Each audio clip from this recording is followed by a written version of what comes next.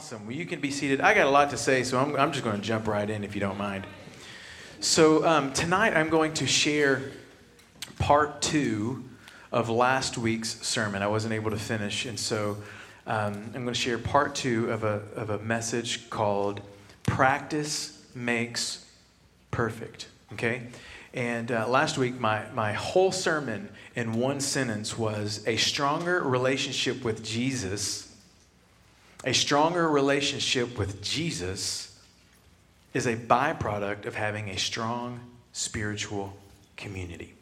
Okay, now if you weren't here last week, or you didn't have a chance to go back and listen to it online, please go back. For one, this is some of the most important content that we've been sharing. I mean, it's so important, okay? And plus, you're going to need it to really get the full picture of tonight's. Tonight's stands alone, but if you will go back and listen to last week, you will get the full picture. Super important. It's so key.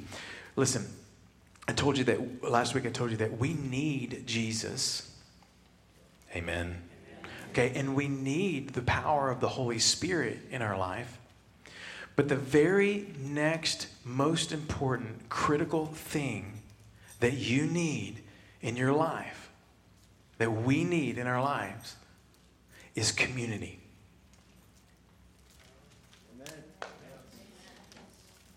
Like if you want to grow in your faith, you have to have a solid spiritual community, biblical community. I want to start off tonight by defining community. I didn't do this last week. But let me define, what I'm going to do is I'm going to show you how social scientists define community, okay?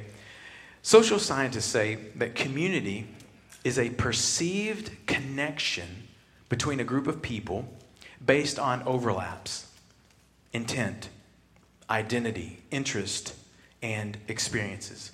Okay, in other words, when parts of your life overlap with someone else's life, some level of interest, some level of intent, some level of identity, you feel connected to that person or to that group of people.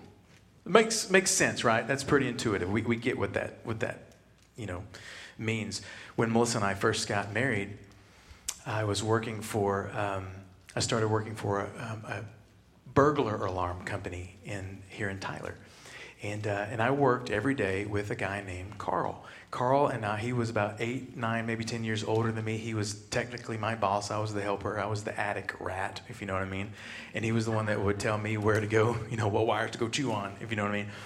And so he and I worked together, every day for 2 years. We were really close. Lots of laughs, lots of experiences.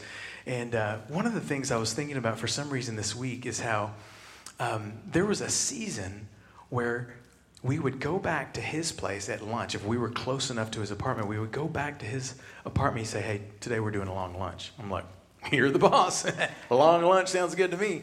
But we would go back to his apartment, and we would watch TV for 2 hours.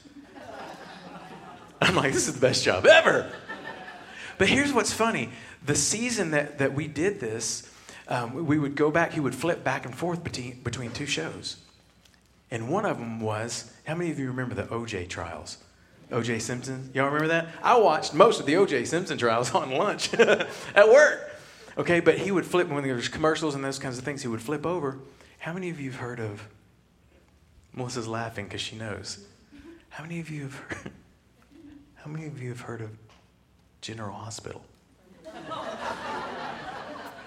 Yeah, this dude was into General Hospital. I didn't know anything about General Hospital, but I soon came to find out that there was a lady named Marlena who had like 9 lives. She would die and be gone for a while, but then come back, die, come back. The season that we were flipping back and forth between OJ and General Hospital, she just happened to be demon-possessed in the show. It was awesome. And so it was crazy. I learned a lot. But anyway, and then Carl and I, when we would be wiring houses, and I was always in the 140-degree attic on my belly with the insulation and the heat and trying to find wires, and he's busting on the ceiling, "Can't you find the wire?" And we would be yelling and screaming, and I would come up, and he was like 6'3", and I'd bow up, "What are you doing?" We're getting this whole thing. It was not healthy in a lot of ways. And yet we were together a lot, and there was plenty of good experiences that we had, okay? But listen, does this sound like someone that I shared spiritual community with? I mean, we were together 5 days a week, lots of hours, 2 of those on watching TV, of course. But does that sound like someone that I shared spiritual community with, biblical community with? No. In fact, it was my spiritual community that kept me on track during those days. Those were the first 2 years after I'd gotten saved. Thank God I had thank God for Jesus, for the Holy Spirit, and for a solid biblical community. You guys picking up what I'm laying down? Last week I gave you 7 signs of a solid spiritual community. Like things that we should hope for and look for. Our spiritual community should be with people who share our faith and our vision and our values. People who, like us, seek and submit to spiritual authority and to accountability. People who are sold out to the provision and the protection of others. Please go back and listen. I think you'll be glad that you did.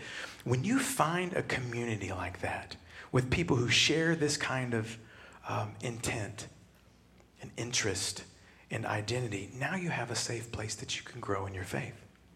You have a safe place to practice and express the work of the Holy Spirit in your life.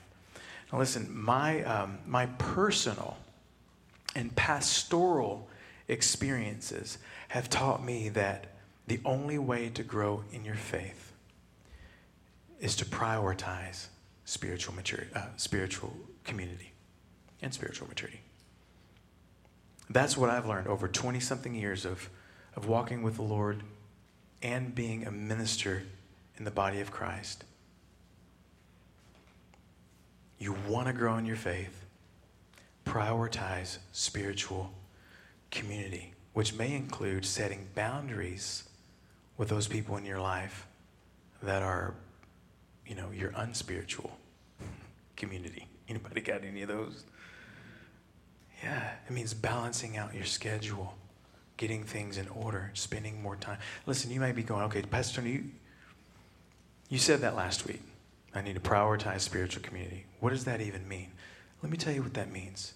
The primary way that we practice and express our faith and the work of the Holy Spirit in our lives, listen, is when we're together.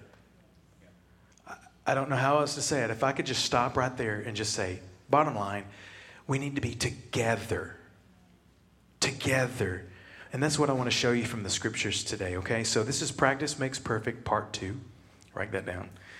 But I have a different sermon in a sentence tonight, and that's this. The church won't grow unless we gather. The church won't grow unless we gather. Now, when I say church, you got to hear me. I'm talking about a people, and I'm talking about people. In other words, a group, and then the people that make up that group.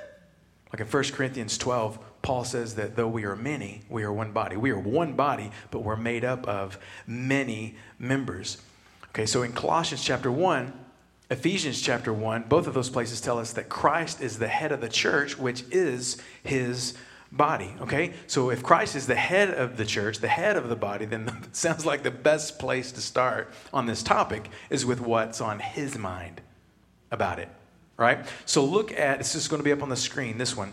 Matthew 16, verse 18. This is a very familiar scene, and so I'm not going to give a whole lot of context right now, but this is when Jesus says, on this rock I will build my church.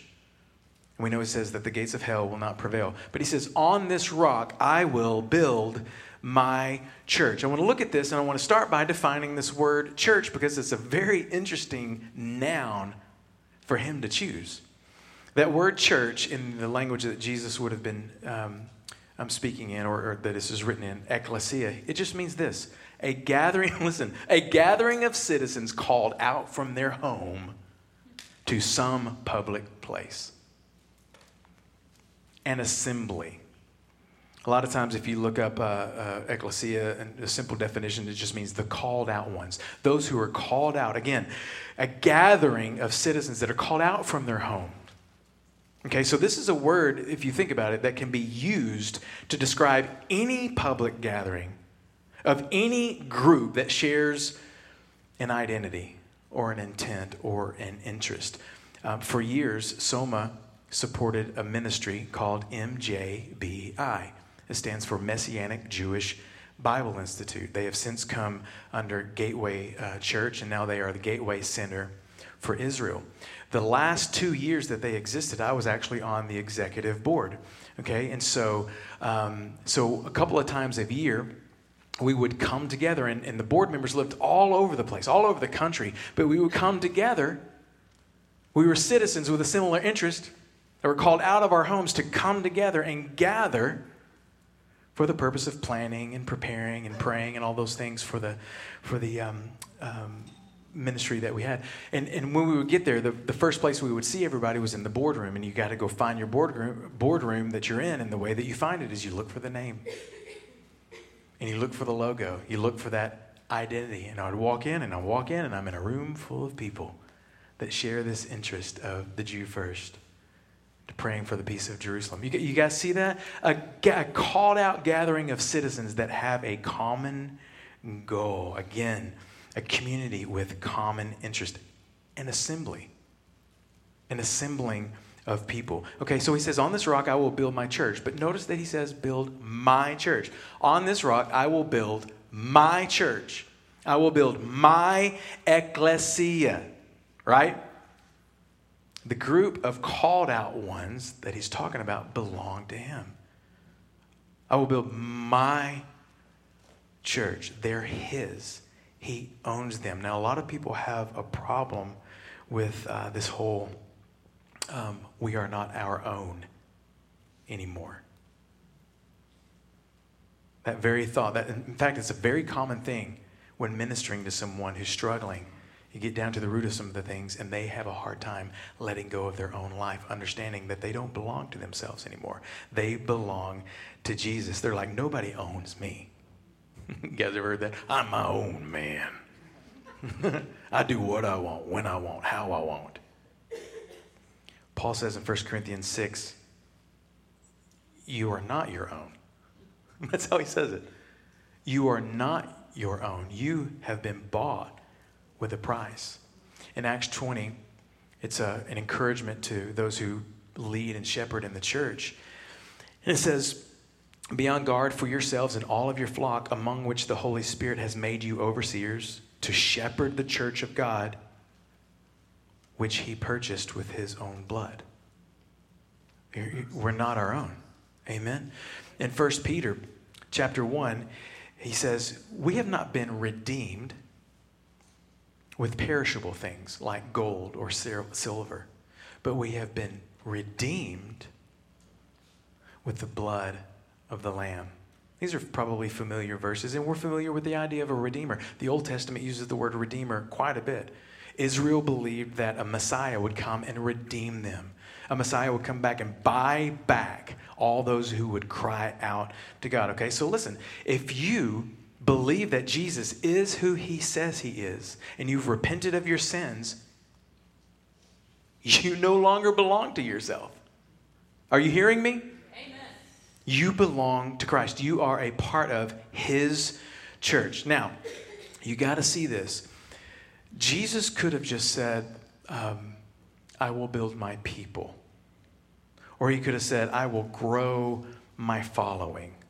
Or I will increase my disciples. He could have used any number of nouns there, but he chose to use the word ecclesia. This is important.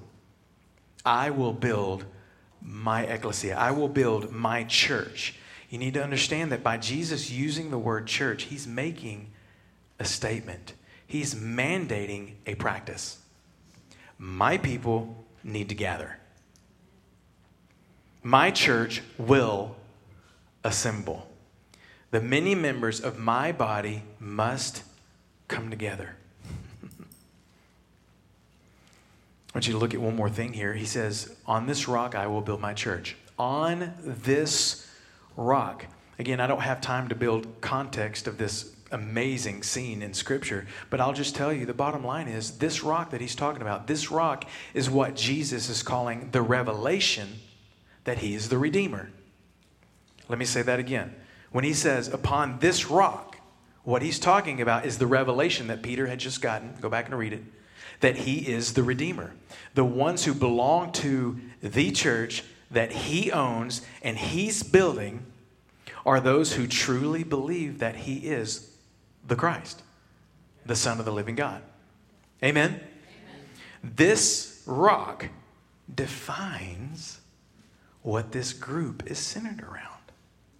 The common identity, intent, interest, and even desired experience of this ecclesia, his church. The unwavering belief that Jesus is the rock of our salvation. How many of you have ever heard Psalm 95? Come, let us sing for joy to the Lord. Let us shout to the rock of our salvation. Yeah, sounds like church, right? It goes on and says, let us enter his presence with thanksgiving. Let us make a joyful noise to him in song. Sounds like an assembly, amen. Doesn't it? Okay, so we're going to keep going, but let me recap real quick because I need you to get these little components as we really work ourselves to the end here. Okay, so recap. Everyone who believes in Jesus belongs to Jesus. Amen? Amen. Who 100% expects them to assemble. Amen. Amen. And by his design, when they do, they will grow. Now, remember we said that a church is a people, a group, a people, and people, right? One body, one group, made up of many members, many individuals. I firmly believe that Jesus means that the church will grow both numerically, but also in maturity. Jesus is never just interested in numeric growth. In fact, if he were to prefer one or the other, he'd prefer maturity. Amen? Amen. Let's look at some more scriptures. I'm trying to give you some context here and build on some things. Look at Ephesians 4. I'm going to need you to turn there because we got quite a bit to cover in Ephesians chapter 4. Excuse me, still have a cough. Ephesians 4, and we're just starting in verse 1, so as soon as you get there, you'll be able to pick up right where we're at. Paul says, the Apostle Paul's writing this letter to the church in Ephesus, and he says, as a prisoner of the Lord, then, I urge you to walk in a manner worthy of the calling that you have received, with all humility and gentleness and patience, bearing with one another in love, and with all diligence to preserve the unity of the Spirit through the bond of peace. Verse 4, he says, there is one body, one Spirit, just as you were called to one hope when you were called, one Lord, one faith, one baptism, one God, one Father of all, who is over all and through all and in all. Now, to each of us, grace has been given according to the measure of the gift of Christ. Okay, I read that kind of fast, but you're tracking along with me. Ephesians 4. Listen, Paul's clearly writing to those who belong to Jesus. I mean, talk about context, right? Those who are part of his ecclesia. Notice the common identity and interest and intent. One body, one Spirit, one hope. These are the things that this community, this ecclesia has in common. One Lord, one faith, one baptism, one God, one Father. Earlier he talks about unity of the Spirit. These are things that they share, that identity all the way down to intent. We want unity. All of these things they share. Look what he says next. And it was he, Jesus, who gave some to be apostles, some prophets, some evangelists, some to be pastors, and some teachers. Jesus gave, and this may be more information than you want to know, but I think it's important to build on where we're going. Jesus gave 5 very specific roles or positions or offices to the church. And of course, those roles are fulfilled by people. Okay, you get that. People fulfill those roles. Every church should have people that are apostolic, that are prophetic, that are evangelistic, that are pastoral, that are able to teach, that are apt to teach. And if you know anything about these positions, you know that they function primarily when there's a gathering, when the church is assembled, right? I told you that I was on the board of MJBI, okay? So a typical organization is going to have offices. MJBI had a president, they had a chairman, they had a treasurer, they had a secretary, okay? Now the secretary, in this context, was someone that took the minutes. They take notes of everything that's said in the minutes, so it's documented, and they can go back and refer to those things, okay? I got to tell you that one year, Nick Lesmeister, one of our overseeing elders, and at the time he was the director of MJBI, and now he's the director of Gateway Center of Israel. Anyway, he and I went to Poland because we were going to work with this existing Assemblies of God school to establish an MJBI, Messianic Jewish Theology program in that school. Lots of details to work out. So we sit down in this room full of about 15 people, and I had my little, I always had my iPad with a little typing keypad, you know what I'm saying, on it. And Nick turns to me, he says, hey, could you just write some of this down? He was in the thick of conversations. He said, could you take some notes on this? I was like, sure, man. And so he starts, and I'm just going at it. What he didn't realize is that I'm a super fast typer. So at the end of the night, we get home. He's like, man, how'd you think that meeting went? I said, I thought it went pretty good. And I said, here, let me text you these notes or forward you these notes. And he opened them up. He was like, 2 hours of darn near verbatim with the person's name, what they said, next name, what they said. And he's like, oh my goodness.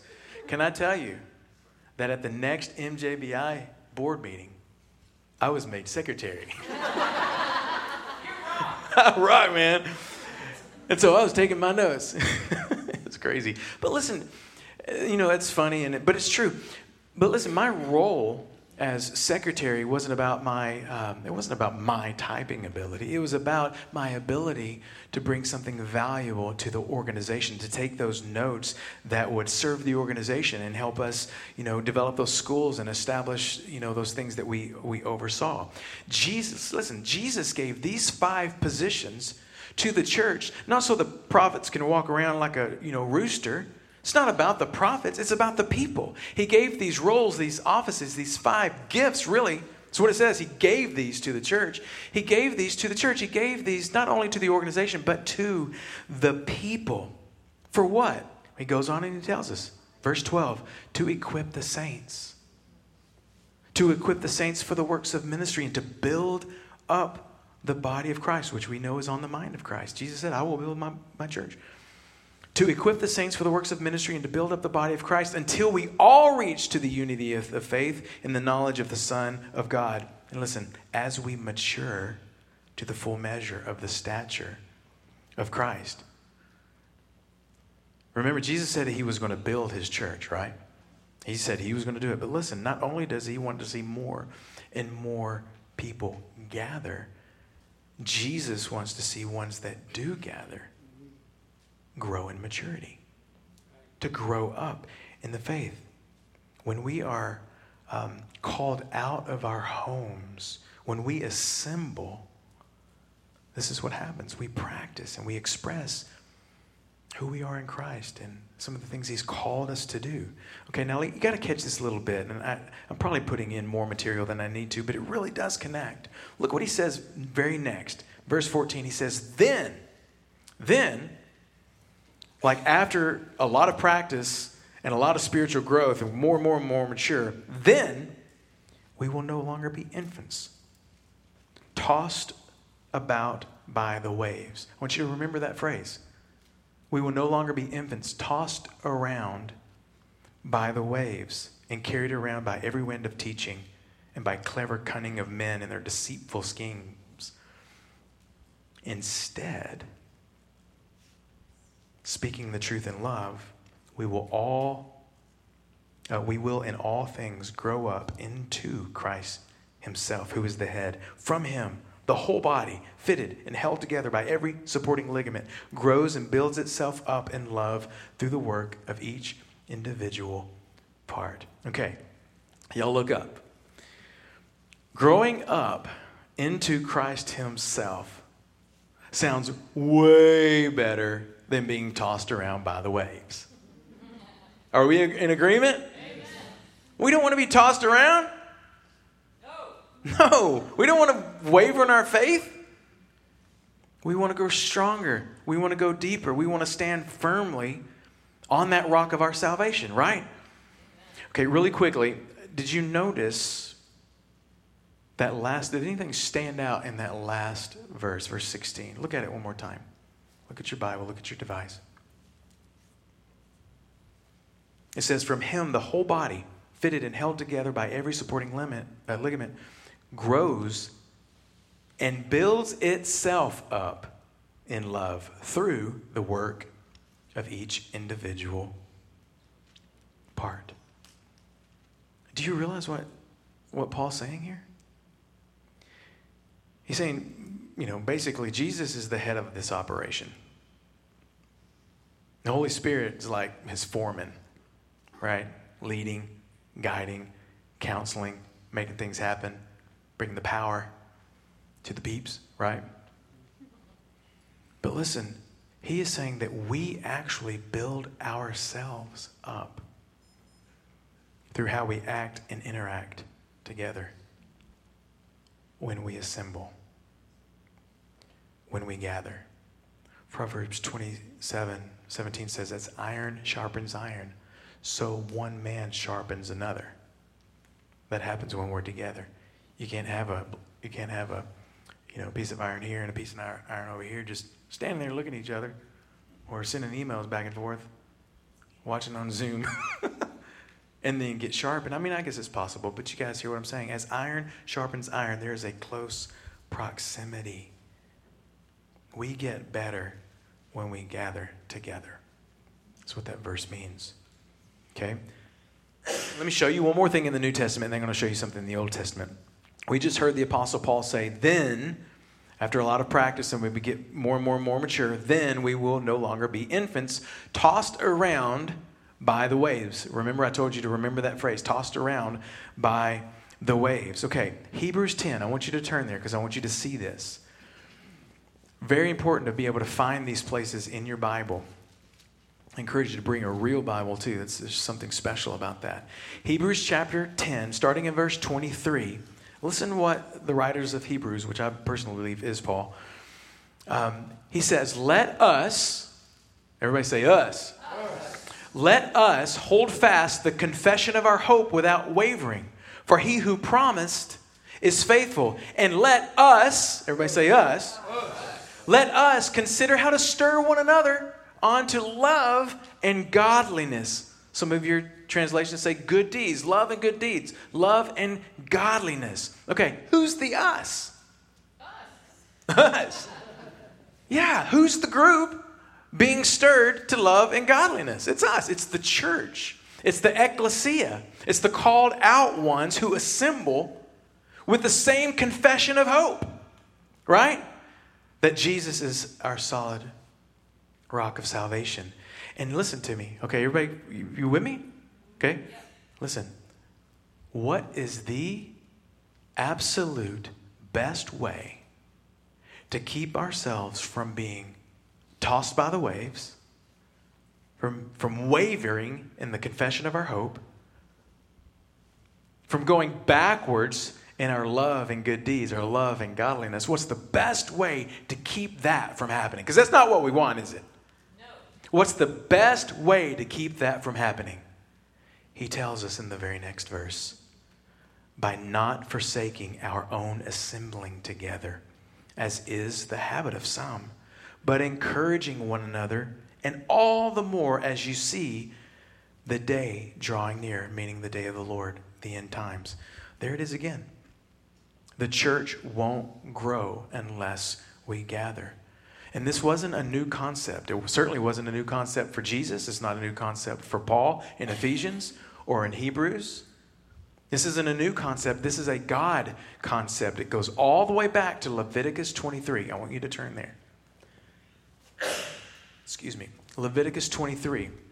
And it starts verse 1 where I'm going to show you. And it's actually up on the screen too. In Leviticus 23, this is where God gives his people, Israel, 7 feasts, 7 holidays that they had to celebrate. I talked to you guys a little bit about this a couple weeks ago. Leviticus 23, last week actually. Leviticus 23, verses 1 and 2. The Lord spoke again to Moses, saying, speak to the sons of Israel and say to them, the Lord's appointed times, which you shall proclaim as holy convocations, my appointed times are these. And then it goes on to list the 7 feasts of Israel. It's where we find the beginning of the 7 feasts of Israel there, okay? So look at this. You can see this up on the screen. You can see that I've highlighted a couple of words. One is appointed times. What appointed times means is assembly. It means an assembly. It means a gathering. Your translation may translate it as feast or feasts, the feasts of the Lord. But what the word means is assembly. He's saying, my assemblies. Now, earlier we heard him say, my church. Well, what is a church? It's a called out group of people who assemble. So Jesus is right on track.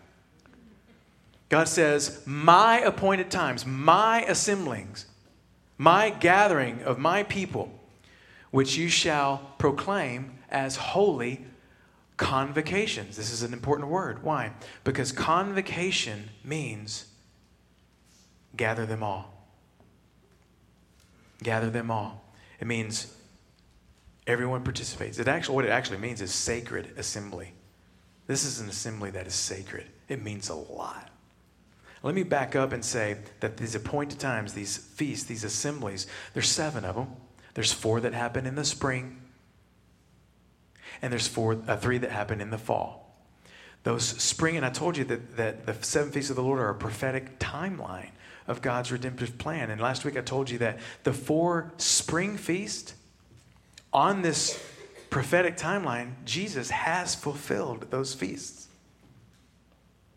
And because he has fulfilled, and I can't wait to share this stuff with you here in a couple weeks, because he has fulfilled those spring feasts, the 4 that happen in the spring, there's no reason to believe that he wouldn't fulfill the 3 that happen in the fall. Are you with me? So he has fulfilled the 4 spring feasts at his first coming. He will fulfill the 3 fall feasts at his second coming. It's good stuff. Now, so God established these times for his followers to gather, okay? And commanded them, their holy convocations, gather them all. No one left out. Sacred assembly, right? No man left behind. Why? I want us to look a little deeper at that word convocation, because with that word, it holds the idea, even as an idiom, but I mean, it was used a lot for this, as a dress rehearsal. The idea is this gathering, it's a holy convocation. It is a dress rehearsal. It's essential. How many of you would like to go pay, $50 for a ticket to go see a play that the cast never came together to rehearse? That'd be a mess. Well, that's not a holy convocation. That's a holy mess, right? It's like, holy cow. Or you go see a band, your favorite band. The band's back together again, Go see one of those 80s bands that you loved, and they broke up because they were all, strung out. But they got back together, and you're like, yes! But they hadn't practiced since their gigs in the 80s, you know what I mean? You're like, that was not worth $50. You guys hear what I'm saying? This is a dress rehearsal. These feasts, these appointed times were meant to be dress rehearsals. Remember I said that the 7 feasts of the Lord are a prophetic timeline of God's redemptive plan for salvation? Listen, because these feasts were prophetic pictures, foreshadowings of how Messiah would come and fulfill the promises of God for Israel, every time they gathered, they were rehearsing. They were rehearsing their future forgiveness. They were rehearsing their future salvation, deliverance. Let me say it this way. Every time they celebrated the 4 spring feast, it was a rehearsal for the first coming of Jesus when he came as a suffering servant. They didn't know that. It was prophetic. But God knew that. That's why he said, you got to be there. Every time they celebrated the fall feast, it was a rehearsal for the second coming of Christ, the end times, when Jesus will come as a conquering king. They didn't know that.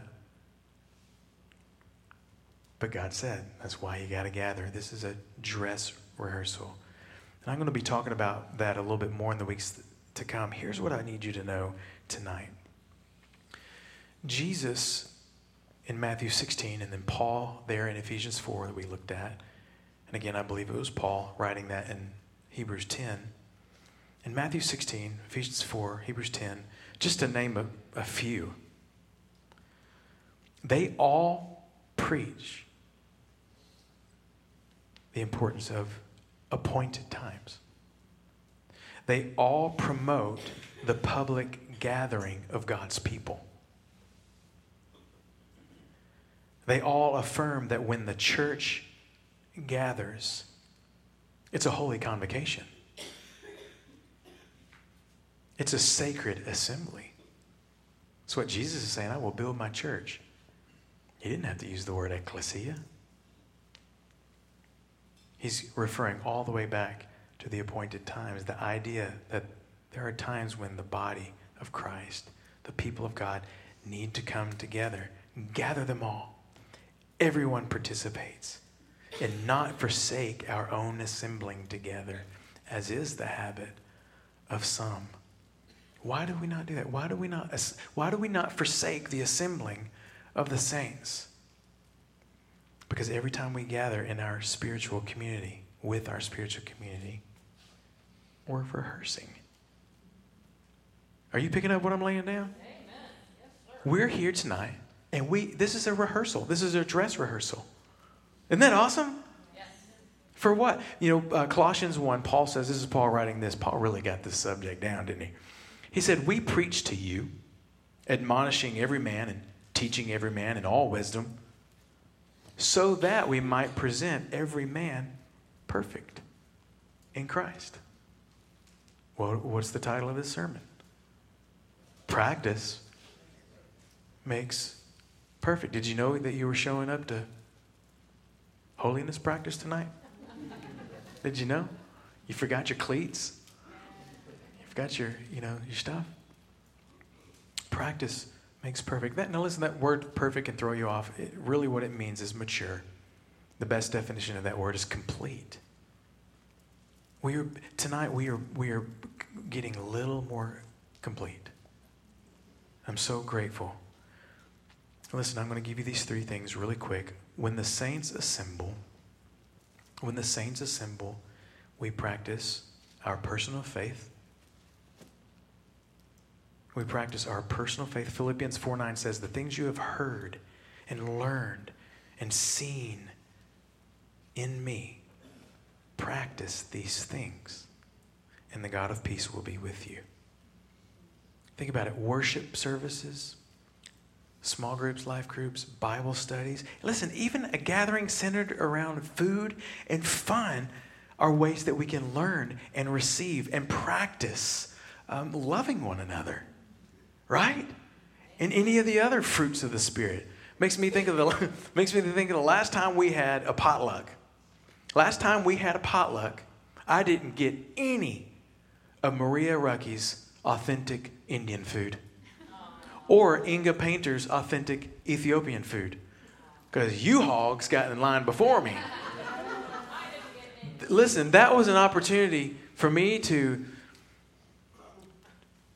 show patience, self-control, forgiveness, humility, so many things. Even a gathering centered around food and fun is an opportunity to grow in Christ. We practice our personal faith. Every time I think you guys get that. Let me show you the second one. When the saints assemble, we practice our part in the body. Though we are many, we are one body. Paul goes on to say that every part of the body has a part. Some seem more glorious than other people's parts. Maybe it seems glorious that I'm up here on stage. Wow, everybody gets to look at you. There's a lot of hours this week of prayer and preparation too. Glorious, all right. Gloriously long hours working on it. It doesn't matter if you are sweeping a floor or preaching a sermon. You have a part to play.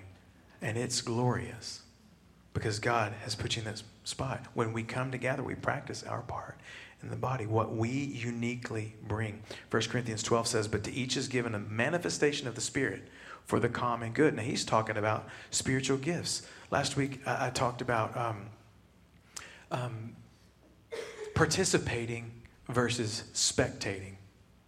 So many people come to the assembly and they just spectate the whole time. Even though in their bag they've been given all these spiritual gifts and abilities and things that they could be participating in. Like tonight, did we participate or did we spectate? We participated. You gathered around people that were needing a dose of joy. And you put your hand on them. And your lips prayed a prayer. Maybe you prophesied something. Maybe you had a scripture that came out of your mouth. And that was way before I opened my big mouth. Amen?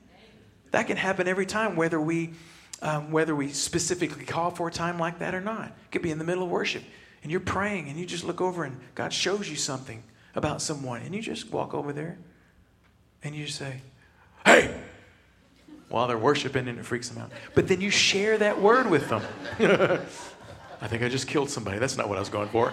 But you guys hear what I'm saying? You don't come to spectate. You come to participate. What would happen if everyone that came in was prayed up and spiritually prepared to give as much as they are ready to receive, to participate in the ministry that happens on this campus, or in a life group, or in a Bible study? What happens is the church grows. Not just numerically, but in maturity. You hear what I'm saying? The church won't grow unless we gather. Okay? Got to get involved. Everyone assembles. Everyone participates. That's the model, going all the way back to the Old Testament. All right, I could go on and on and on. Let me just give you this third one. When we come together, we're rehearsing. We're practicing for what?